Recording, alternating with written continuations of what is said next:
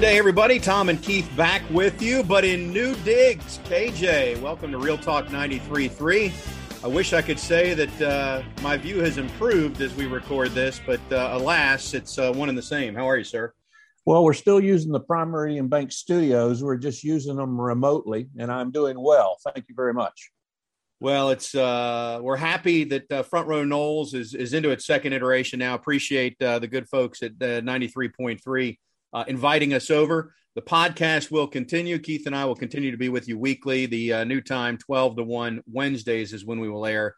And then obviously you can time shift your podcast accordingly.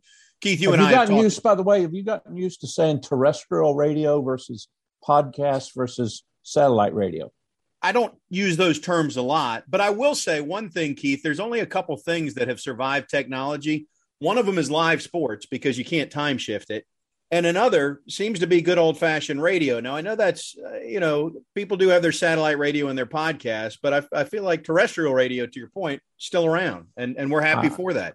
I agree, especially with us that might be a little more advanced in our age and a little more stuck in our ways. We won't mention which one of us that is out of the two on this show, but I do want to go here, Keith. You and I have spent a lot of time over the years and certainly over the last few weeks talking about Bobby Bowden, and we reminisced and shared some stories when the family announced that he was in decline a couple of weeks ago. And then we certainly did it again, recorded some videos. And I'm sure you were like me and did a lot of interviews for Out of Market Media this past week to share stories.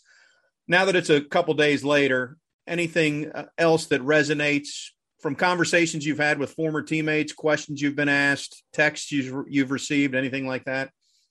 The biggest thing is the reinforcement of something that I previously knew, but I had not really paid attention to. That being, we're blinded, forest for the trees, because we're in Tallahassee and Coach was in Tallahassee. I've had occasion to travel with him. I've been to New York City. I've been to Orlando. And when you get him out of town and people that don't get the opportunity to be around him when he was traveling, you're just absolutely amazed at the number of people that would walk up to him and want to meet him and want to say hello to him and just want the opportunity to express something to them. So over the last couple of days with text messages and phone calls, and as folks are getting ready to come to Tallahassee, whether it be for a visitation at the Capitol or, viewing at the Capitol or the Moore Center or the services Saturday at the Tucker Center, it just reinforces the fact that we were so blessed and we were so spoiled because he was one of us, and the outpouring from the rest of the United States and literally the world just reinforces the legacy that he will continue to have as a man first and a coach second. I shared the story, Keith. Well, I've told it several times and I tweeted it out. I assume I told it here on Front Row Knowles, but that my first ever interview with him was after the spring game in 1989. And I was young and dumb and a student reporter, and I was unable to find wherever the media post-game availability was. So when I got there, he was finished, which was not a problem because he stood there and did a full interview with me again, even though there was nobody else left. And I was at that time a freshman, and the content was going to air on V89 where probably nobody was going to hear it.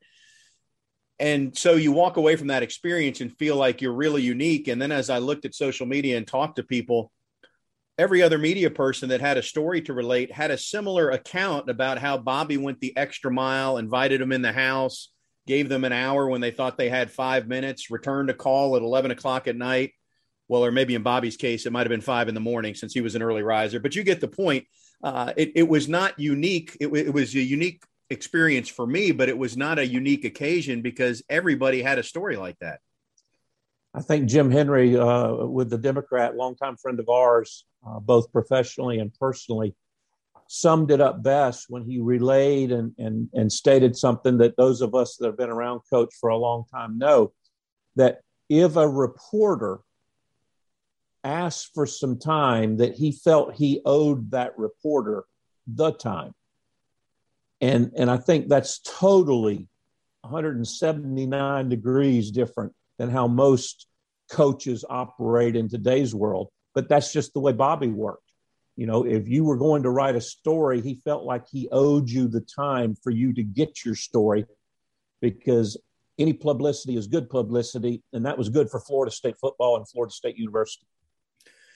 If you are new to Front Row Noles or new to Keith and I'll just share that Keith played for Bobby Bowden in the late 70s when Florida State rose to prominence from 77 to 80. And I've had the pleasure of being a part of the broadcast team for, this is year number 27, Keith, if you can believe it, and worked at Channel 27 prior to that. So I've covered the program for a long time, and we hope you'll engage with us each and every Wednesday from 12 to 1 or subscribe to the podcast. One last tale here, and this one, I was having coffee with my mom earlier this week, and she shared a story, KJ, that she and my dad were in Washington, D.C., and this is 10 years ago, 15 years ago. I don't know how long ago. And I don't know how she remembered this, I guess because of what ensued, but the cab driver, who was from Ethiopia, and she remembered that, asked them where they were from, and they said Tallahassee. They had just moved to Tallahassee, so maybe it was 10 years ago. And he didn't miss a beat, and he said, "Oh, how's Bobby Bowden?" And that just cracked her and my dad up. Lo and behold, that's where he would go. But that's how well-known Coach Bowden was. Coach put Florida State University on the map, and that's no disrespect for anybody that came before 1976, whether it be in athletics or academics or otherwise. But he certainly put Florida State on the map, and as a result, put Tallahassee on the map. I mean, how many coaches do you know still live in the same house that they bought in 1976? Now, it's a little bit bigger, and it's a little bit nicer, although I'm pretty sure the carpet in the living room is still the same. I don't know that was ever replaced. That's only funny if you've ever been in the house. But lives in the same house and has for all these years, and was very proud to be. I mean, he is an Alabama native. He grew up in Birmingham. He'll be buried just outside of Birmingham. But he promoted Florida State, and in the coattails of promoting FSU, was a huge Tallahassee fan as well. R.I.P. the legend. What a legacy he left, Coach Bobby Bowden. As you mentioned, services on Saturday at the Tucker Center, and we'll lie in state and then lie in repose on Friday afternoon. Again, if you're new to the show, we are joined each week by an Osceola insider. Tonight it will be Bob Ferrante, who's been out at practice as we shift gears, and Bob will join us next. We'll talk about the new look Noles, who have been on the practice field since Saturday. That's when we continue momentarily on Front Row Noles. Front Row Noles will continue in a moment. Front Row Noles is presented by Hobson Chevrolet of Cairo, Georgia. Get your best deal the Hobson way. Now back to Tom and Keith. Welcome back to Front Row Noles. Tom Block, Keith Jones back with you, and joining us now is our good friend Bob Ferrante. He is our Osceola insider who joins us each and every week. Bob, how are you? Doing well, guys. How are you? Good. We just reminisced about Coach Bowden, and though you and I have talked off the air, so to speak, I don't know that you've committed on the air, at least not on Front Row Noles, as you've digested the news that we all knew was imminent and was going to come. What's been your biggest takeaway over the last 72 hours or so? I think that his players, his assistant coaches, people who knew him really well, had a chance over these last few months to visit with Coach, and at his home in Killearn, had a chance to see Miss Ann and hug and share stories and reminisce. It was rough Sunday morning listening to Coach Hagans, and as he was doing an interview with us and describing his visit with Coach Bowden and how Coach recalled December 1985, that visit to Coach Eldell's home then when he was a high school prospect, and talking with his mom, what they ate. Coach remembered what they ate down to every detail on the dish. And Odell was just dumbfounded that, here's Coach, 91 years old, recalling every little detail of that visit. And then they talked about games and other things and family. So it's just, you hate to say goodbye to anyone, but I think that his guys had a chance to see him, talk to him, and share memories it was really the best way that we could have expected to say goodbye to Coach. Bob, and that was certainly one of the great things is that, even up until the last days, his memory We use the term faculties. We're all with him. I mean, God really blessed him in that regard. It was his body that gave out on him, not his mind. And I agree with you, Bob. Anybody who had a chance to visit with him in the last days, we were all just absolutely astonished at how quick-witted he was and what he remembered. It was truly remarkable. He's always been so giving of his time. I think we've all kind of, that's my biggest memory of Coach, is that everybody got a few minutes. Everybody got a photo. If you wanted an autograph, you had that too. He treated everybody like you were gold, like you were part of the program. Fan, alumni, booster, media member. I mean, in 2009, before the bowl game, guys, he gave everybody on the beat 15 minutes on the golf cart. I was a nobody on the beat. I was freelancer for the Lakeland Ledger. I got 15 minutes on the golf cart with Coach Bowden. And if you can believe this, it was the start of a practice, guys. So here he is watching practice and getting ready for his last game. And he's willing to take 15 minutes with everybody on the beat, not just the major guys.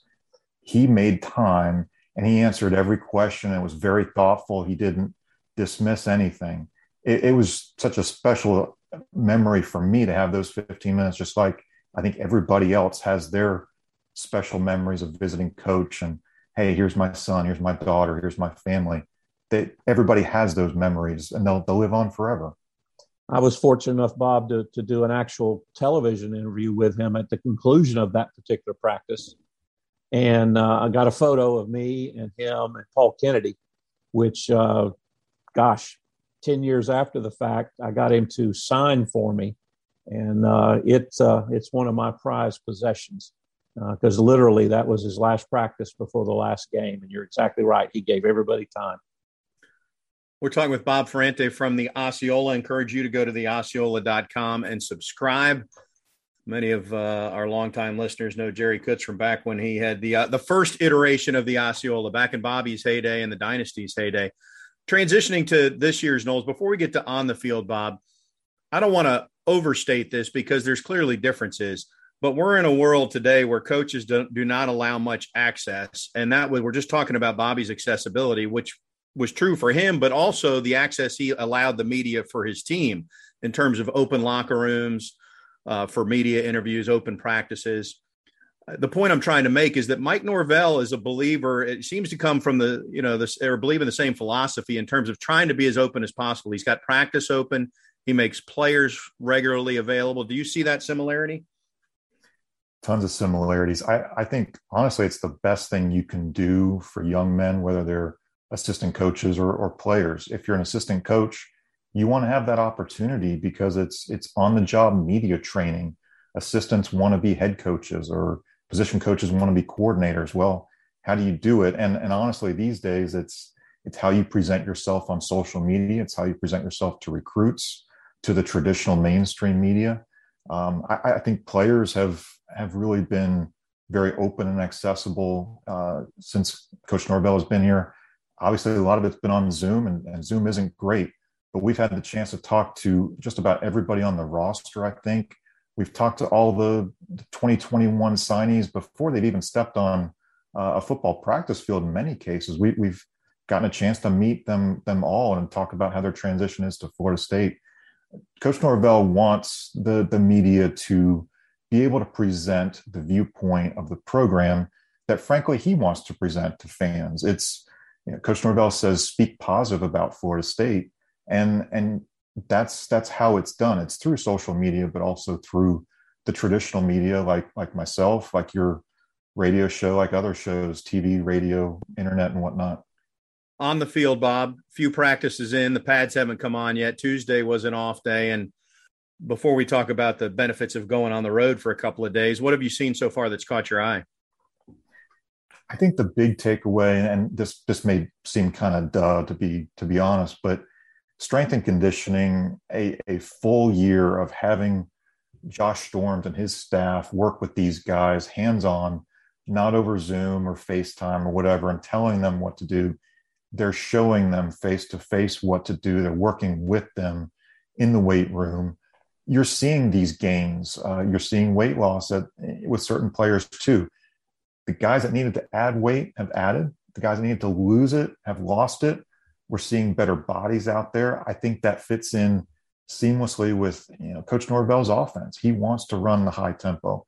If you're on defense, you've got to be prepared for the tempo that the ACC offenses are going to show you. The big takeaway is just strength and conditioning. Everybody looks quite good. I think we're not going to know a lot about this team after 3 practices. There are some guys who honestly flash. I think Coach Norvell is overall quite happy. And it's good first steps with these split practices, Saturday, Sunday, Monday. They've had a chance to really, coaches have had long days, but in those long days, you've really had more hands-on time, I think, with the players, whether they're veterans or the younger kind of freshman types too. Guys, another creative spin. We talked about the things that Coach Norvell did on the recruiting trail when there were no visits at home and the things that happen. Here's another concept. It's not new, but not very many programs do it. The newcomers practice at one point during the day and the veterans practice at another. The rule says you can't have 2 sessions with the same player. It doesn't say you can't have 2 sessions splitting your squad. I was very curious when I saw, it was announced it was going to be a split practice. How was he going to split it? What could we read into that, if anything? And honestly, for example, Andrew Parchment, first day was in the afternoon with the newcomers. They wanted to kind of bring him in a little slower, but immediately he was with the veterans the next day. What do you take out of certain freshmen practicing in the morning with the veterans? You had some early enrollees like a receiver Malik McLean or a nickel like Kevin Knowles, who's had a really good camp so far. Those guys are with the veterans. I think Coach Norvell has kind of brushed that off, so don't read too much into it. But I think we're seeing some younger kids, some freshmen who can really be impactful, whether they start, back up, play special teams. I think Coach has had a really good strategy for how to get a good long look at the full depth of the roster and just kind of see where people fit in before he moves into, the Wednesday practice and then into Jacksonville. So speaking of which, they're going to practice at UNF on Thursday and Friday morning. Thoughts on the pros and cons? I don't know that there's cons other than you spend a little bit of money, but it must be about team building, I would presume. Or is there a recruiting angle to this as well, getting a presence on the First Coast? For sure, there's going to be some booster events over in Jacksonville. I think it's a good chance for you to reconnect with your fans over there. Will recruits be able to show up? I think it's a college campus, so the compliance question is probably not one I'm willing to field definitively. But I think it's just a good chance to interact over there. Coach Norvell has mentioned, too, that you're going to go on the road. You're going to play some big road games. And honestly, that Wake Forest one kind of comes up faster than you think. That one's going to be pretty key to start the ACC schedule. So it gets you, I presume, in a dorm on the North Florida campus instead of a hotel. But even if it's a hotel, you're sleeping away from home. You're going to have a roommate, maybe a couple roommates. It's going to build some team bonding. And I think that's, again, also been another theme. Is just it feels like this team has gotten closer, and that's a positive because last year in 2020, there were limitations because of COVID. You were maybe at times discouraged from having too many in-person meetings, too many film sessions with a lot of guys. You were more of, hey, watch on the iPad back in your dorm room or in your apartment. And now they really want guys to be together, to build that camaraderie and chemistry. So I think this is a good thing to do. A lot of social distancing last year that you're not having to do this year. And let me tell you, I know it's 45 years ago that I was there, but I think there are certain things that stay the same. You like being around your buddies and you like hanging out with people that you like, and you don't know whether you like them if you don't hang out with them. So chicken versus the egg, this forces either one of them. Yeah, I think this is one where you have to look big picture. This is good for the long haul for this team. It's a good early season camp. David Coburn's not going to like to have to pay this bill when it comes in. It's not going to be a fun check to write. But in the big picture of building a team, building a program, building relationships, does it mean a difference of wins or losses? I like to say you're building friendships and trust and camaraderie. I think it's it's got a lot of value. This is a really good decision. Bob, in our last minute, speaking of writing checks, we haven't discussed the fact that a handful of assistants got extended and got some raises, most notably Alex Atkins, who has killed it on the recruiting trail and really has done a nice job with the offensive line. And clearly it's a sign they don't want him to stray. I think Florida State did a good job in the offseason, frankly, very quietly, extending some of those assistants. Alex Atkins is now through 2023. There are some loopholes there. He could become a college primary play caller. He could become a college head coach, an NFL position coach, and get out without a significant buyout. But this is really just securing him for the long haul. It's thanking him for his hard work and the good job he's done on the recruiting trail. And I think these recruits wanted to know that Alex Atkins was going to be there once they sign, whether it's them signing in December or signing in February. He is Bob Ferrante, our Osceola insider. We have an insider join us each and every week on Front Row Noles. We'll step aside and come back with more right after this. Don't turn that dial. What's that? What's a dial? Just don't change the channel. Front Row Noles will be back right after this. Be sure to subscribe to the Front Row Noles podcast and follow at Front Row Noles on Twitter. Now back to @_Tom Block and Twitterless Keith Jones in the Prime Meridian Bank Studios. Come on, Keith. Welcome back to Front Row Noles. Tom and KJ with you. We appreciate Bob Ferrante from the Osceola joining us. He's out at practice on a regular basis. It is nice that Mike Norvell has open practice. You know, he commented on it, Keith, and he talked about how assistant coaches, they need that experience too because they want to be head coaches, but the players need it as well. And when you shield them too much, they don't get that opportunity. And that was a big part of the reason why Coach Bowden always wanted to make his players available and accountable, not just after a win. And granted, there was many more wins during the dynasty than there was losses, but in both scenarios. Well, personal development, the development of the person, not just a football player, was something that Coach Bowden was always keen on. And obviously Coach Norvell has taken up that same philosophy. You've spent time more. I've done a little bit. I know you've done a lot with both football and basketball teams over the last 15 or 20 years, where they would actually have you come in and do mock interviews to try to get players ready for things like that. That's very helpful. But there's nothing better than live bullets with the live media to get you used to doing it. In the NIL era, Keith, it's not insignificant because the NIL is all about exposure and followers and all that. And so it behooves institutions to push their product out there, to put it that way, if we're just going to talk in business terms. And so they are helping the student athletes when they do it. I shouldn't bring it up because I don't know the name of the youngster, but and this is just a one-off. I'm not sure. I'm sure that this has not happened a lot, but the quarterback out of Texas that forfeited, went a year early to sign with Ohio State so he could take advantage of some NIL opportunities. I think we're going to see some more issues like that. Obviously, he was a different cat because he was the number one rated quarterback in Texas high school at the time. But, we'll continue to see some things, the unintended consequences. But I'll be honest with you, at least so far, I haven't heard anything of major negativity. Still early, but I haven't heard anything of major negativity. Maybe we'll dodge a bullet on this one. Well, now we're into the season, so we can talk about practice and those sorts of things. Quinn Ewers is the quarterback you're talking about, and the Florida State angle of that is with him moving out of this current class, Travis Hunter has moved up to be the top recruit in the class, and Travis Hunter is committed to Florida State, a great, probably a two-way player, cornerback, and a kid that could play receiver as well. Really, really talented kid that Mike Norvell has had committed for a while. Let's go back to fall camp, Keith. How much – so they'll have they're going to Jacksonville, as we talked about with Bob. Then they'll scrimmage this weekend.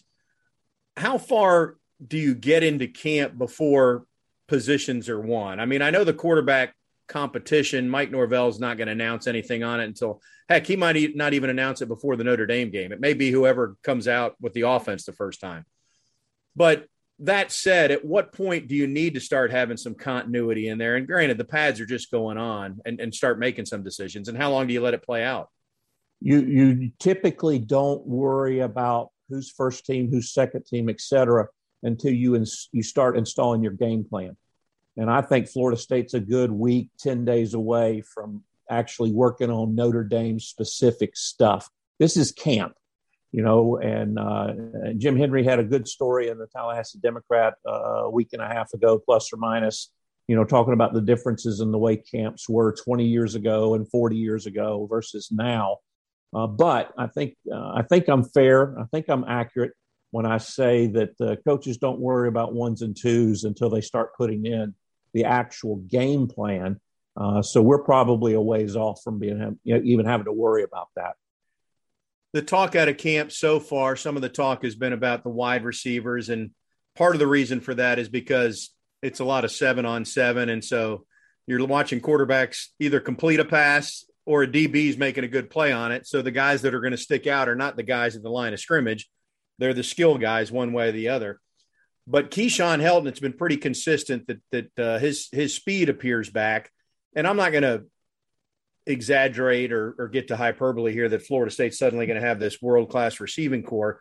But if he is back to what we were seeing before he got hurt, and if Ontario Wilson is stepping forward a little bit, and if Andrew Parchment actually can be a true number one receiver, and if we'll see how it shakes out, whichever quarterback it is, if the ball comes out on time and is in a catchable place, the passing game could make a lot of strides this year. The knock on last year's group was their inability to catch the ball. There were far too many drops. I think if we were to look at things critically, we knew that Keyshawn wasn't 100% coming off of the injury. You knew that there were issues with Tamari and Terry. And as a result, that entire segment was a little bit bogged down. Well, you don't have any of those issues this year. They showed through spring ball that they were pushing each other. There is a competition for playing time, for snaps, for balls, and that's what elevates a segment group. So last year's group was hampered by lingering injury, maybe a bad attitude or something of that nature, at least not a great attitude. None of those issues appear, at least in the early going, to be issues relative to this group. And I think Dugans and Dillingham and Coach Norvell are pleased with the progress that's being made. A lot more needs to be made. Work ahead, as they say. But I've been impressed with what I've seen and heard from that particular segment here in the early going and through spring practice. What may be the best position group on the team, though, is the defensive backfield. And we've heard that for a few years because of how many DBs have been on the team. Maybe this is the year that comes to fruition, Keith, your former position. It certainly is. Yeah, it's certainly a group that you would look at and say is probably more talented. There may be a similar number of bodies that were there a year ago or even 2 years ago. But in terms of individual talents, and more importantly, I think they all understand that just given the way offenses are in the college game today, you're going to be playing the bulk of time with 5 defensive backs and occasionally with 6 versus the standard 4. So there's 25% more playing time available to that 5th person and maybe a little bit more for that 6th person. And again, I go back to my earlier comment with the wide receivers, now with the defensive backs. When you're having to compete for your job every day, not just competing against who's in front of you, but competing for the person that's pushing you for that playing time, it makes the entire segment better. We'll start to know more about the trenches here in coming days as Florida State gets through padded practices and gets through their first scrimmage. Are you optimistic that Florida State is going to be improved on both sides of the line of scrimmage? Well, I am optimistic they're going to be improved on the defensive side. I thought that there was plenty of talent there last year. It just didn't perform. I think there's a similar amount of talent, particularly with the kid coming in from Georgia, Johnson. I think they're a better talented group on the defensive side. My fallback, and our listeners will chuckle underneath their breath, but my fallback on the offensive side is that because of injuries and because of things that happened last year, there's absolutely no way that group can be worse. You know, they're going to be better. The question is how much better, and I don't mean that as derogatorily as it sounds, but there were just some other things going into what was happening last year that made the offensive line handicapped a little bit. And so far through spring and hopefully through fall camp, you haven't seen those types of other than issues come into play. You say that, but the run success rate was actually much better, maybe because of Jordan Travis and his escapability. So that does lead to the question of, if they're not markedly improved there and Mackenzie Milton's the quarterback, is the run success still there? Well, there's always two things about the offensive line. A running back can make a poor offensive line look good, and a mobile quarterback can make a good offensive line look great. So it is a product of what's behind them. So I'll accept that as criticism of my comment, but I'll just remind everybody that a Dalvin Cook, a Devontae Freeman, a Travis Minor, a Warrick Dunn, a Sammy Smith can make any offensive line look better than they would be absent those types of players. And then there's the linebacker question, Keith. That's been another bugaboo. The offensive line has caught most of the flack, but the linebackers, just think back, we're opening against Notre Dame. The Notre Dame game last year, even though Florida State hung in it, the holes were as wide as the football field that Notre Dame's running backs were moving through. And I think that's the lasting image maybe that's – and the Louisville game wasn't great either, that sticks with me as I think back about some of the gap responsibility or integrity that wasn't there a year ago. Well, I again remind everybody, myself included, that there are certain things you ask of defensive linemen that allow the linebackers to get notoriety. And if those defensive linemen aren't doing what they're supposed to do, the linebackers can't do what they're supposed to do. Now, I will agree that the linebacker play has suffered and there needs to be an elevation of that unit. But again, they're not just in isolation. If that defensive front isn't performing well, the linebackers are not going to perform well. I don't care how good they are. Can I tell you what position group was not very good last year, but it didn't matter? Kickers? Yes. And if we're of the mindset, and I am, not that Florida State is going to be 12-0, but that Florida State will be improved and will be in a lot of pick'em games, those kicks become a little more significant when you're not down 4 scores, if you know what I'm saying. I hear you. In fact, you remind me, there was a clip or a group of clips that came out right after Coach Bowden's passing. And our listeners that are old enough may remember that he was on the Tonight Show with Jay Leno after the 93 national championship. And he had one of the greatest lines because they showed a highlight of Nebraska attempting that last-minute field goal that they missed that allowed Florida State to be victorious. And Coach Bowden's line was perfect Bowden. He told Jay Leno, he says, you know what? I've learned that wide left is better than wide right. Oh, yeah, I saw that clip too, and it was perfect Bowden. We'll talk a little bit more about Coach Bowden, and thanks again to Bob Ferrante, who joined us via the Earl Bacon Agency hotline, the Earl Bacon Agency, ensuring your future together. But more thoughts straight ahead.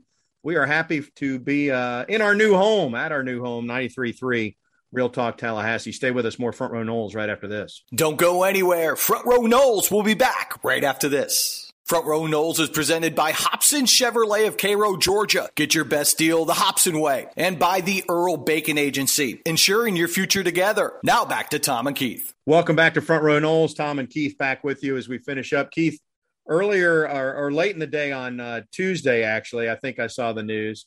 I'm not exactly sure what this means, but ACC Commissioner Jim Phillips has been selected to the NCAA Constitution Committee, and he offered a quote about it.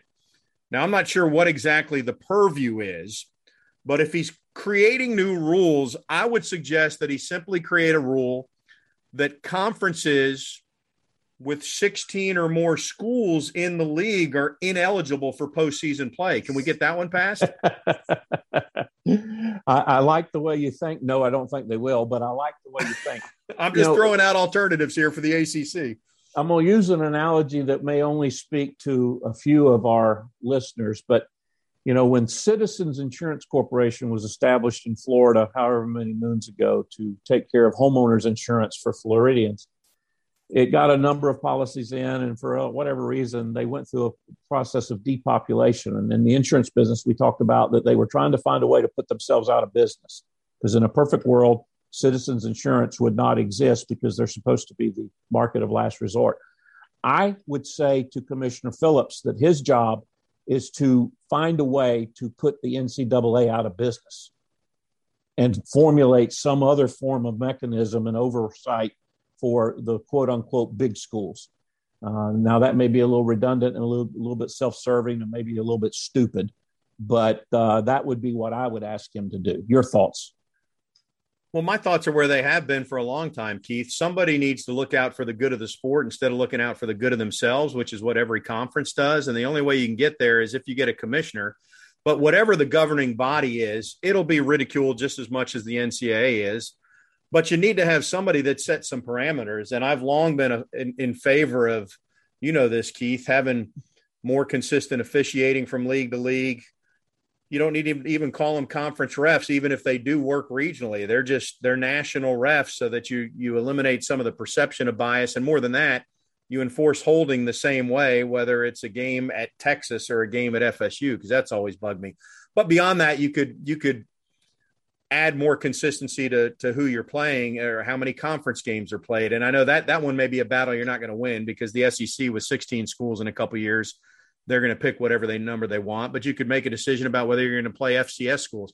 I just think it would be better for the game if somebody was actually looking out for the good of the whole instead of just looking out for themselves. Well, I think we have to be fair, although it won't last very long. I'll get over it. But the NCAA had great success and has enjoyed great success with the basketball tournament because they made smaller schools, the lesser schools, have an opportunity to play. You got Cinderellas, you had stories, but basketball is played with 5 kids at the time. It's not played with 11 kids, or in the case of the way college game is now, 24 kids if you count both sides and the 2 kickers. So it's a different animal. And trying to have Texas do the same thing that Texas Abilene, Texas at Austin do the same thing that Texas Abilene does, just doesn't make sense. So there's got to be, and I hate saying this because I'm one of the guys that, I've had to change my spots, but we've got to get to a situation where there is an upper echelon and they play by their own rules and that everybody else plays by a different set of rules. They can be very and should be very similar, but they need to be different. I do think it'll be curious to see where the other conferences land in terms of the playoff expansion. I was all in favor of it.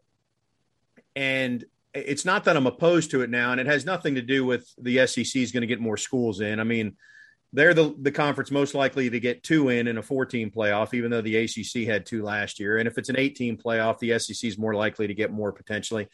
But for me, it's more about the dollars, which is what I've been worried about with Florida State. We've talked about this ad nauseum, the ACC payout compared to SEC. But if you start getting to 4, 5, 6 teams from one conference in, and that payout is an extra $10 million per playoff team to the conference versus so $60 million versus $10 million to the ACC. That's even more money, and the rich are getting richer. So I'm not quite as on board with going right to 12, but I'm curious if the conferences will take a pause.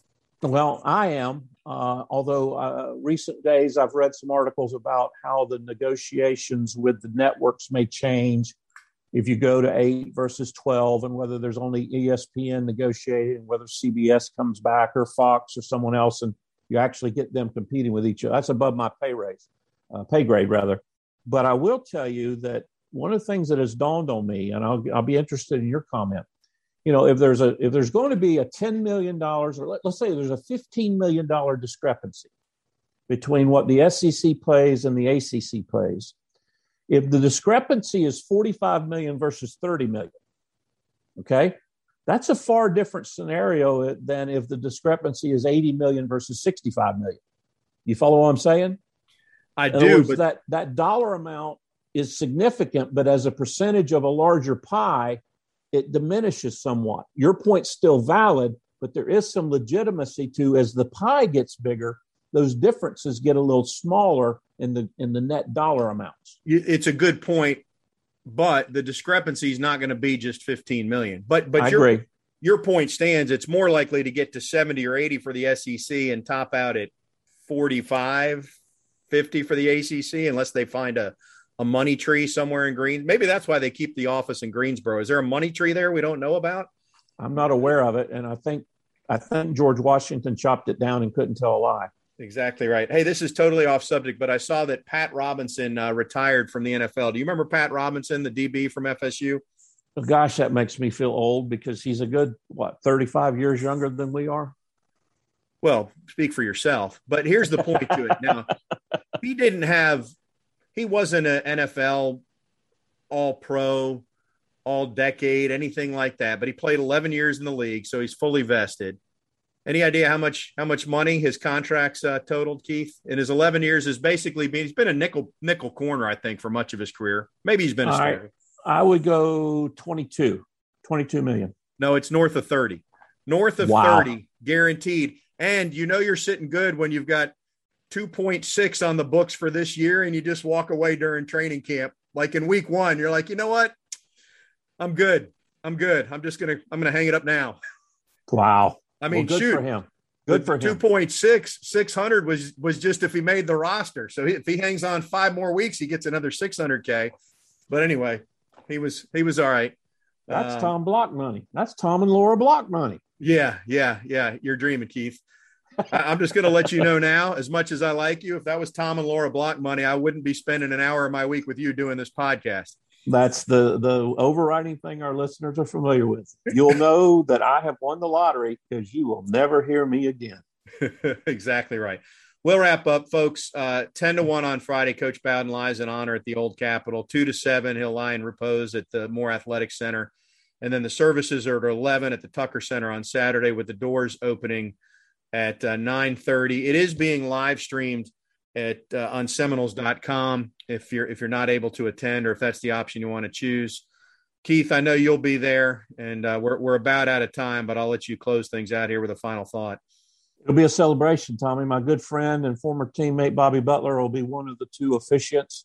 There'll be a number of kids that are speaking. I say kids; these are Charlie Ward and Deion Sanders and whoever else is there. Mark Rick will be there. It'll be a celebration. There'll be a cheer or two, but it'll be a celebration. He's Keith. I'm Tom. We appreciate you tuning into Front Row Noles, 12-1 every Wednesday right here on Real Talk 93.3, and subscribe to the podcast. Till next week, have a great week and go Noles.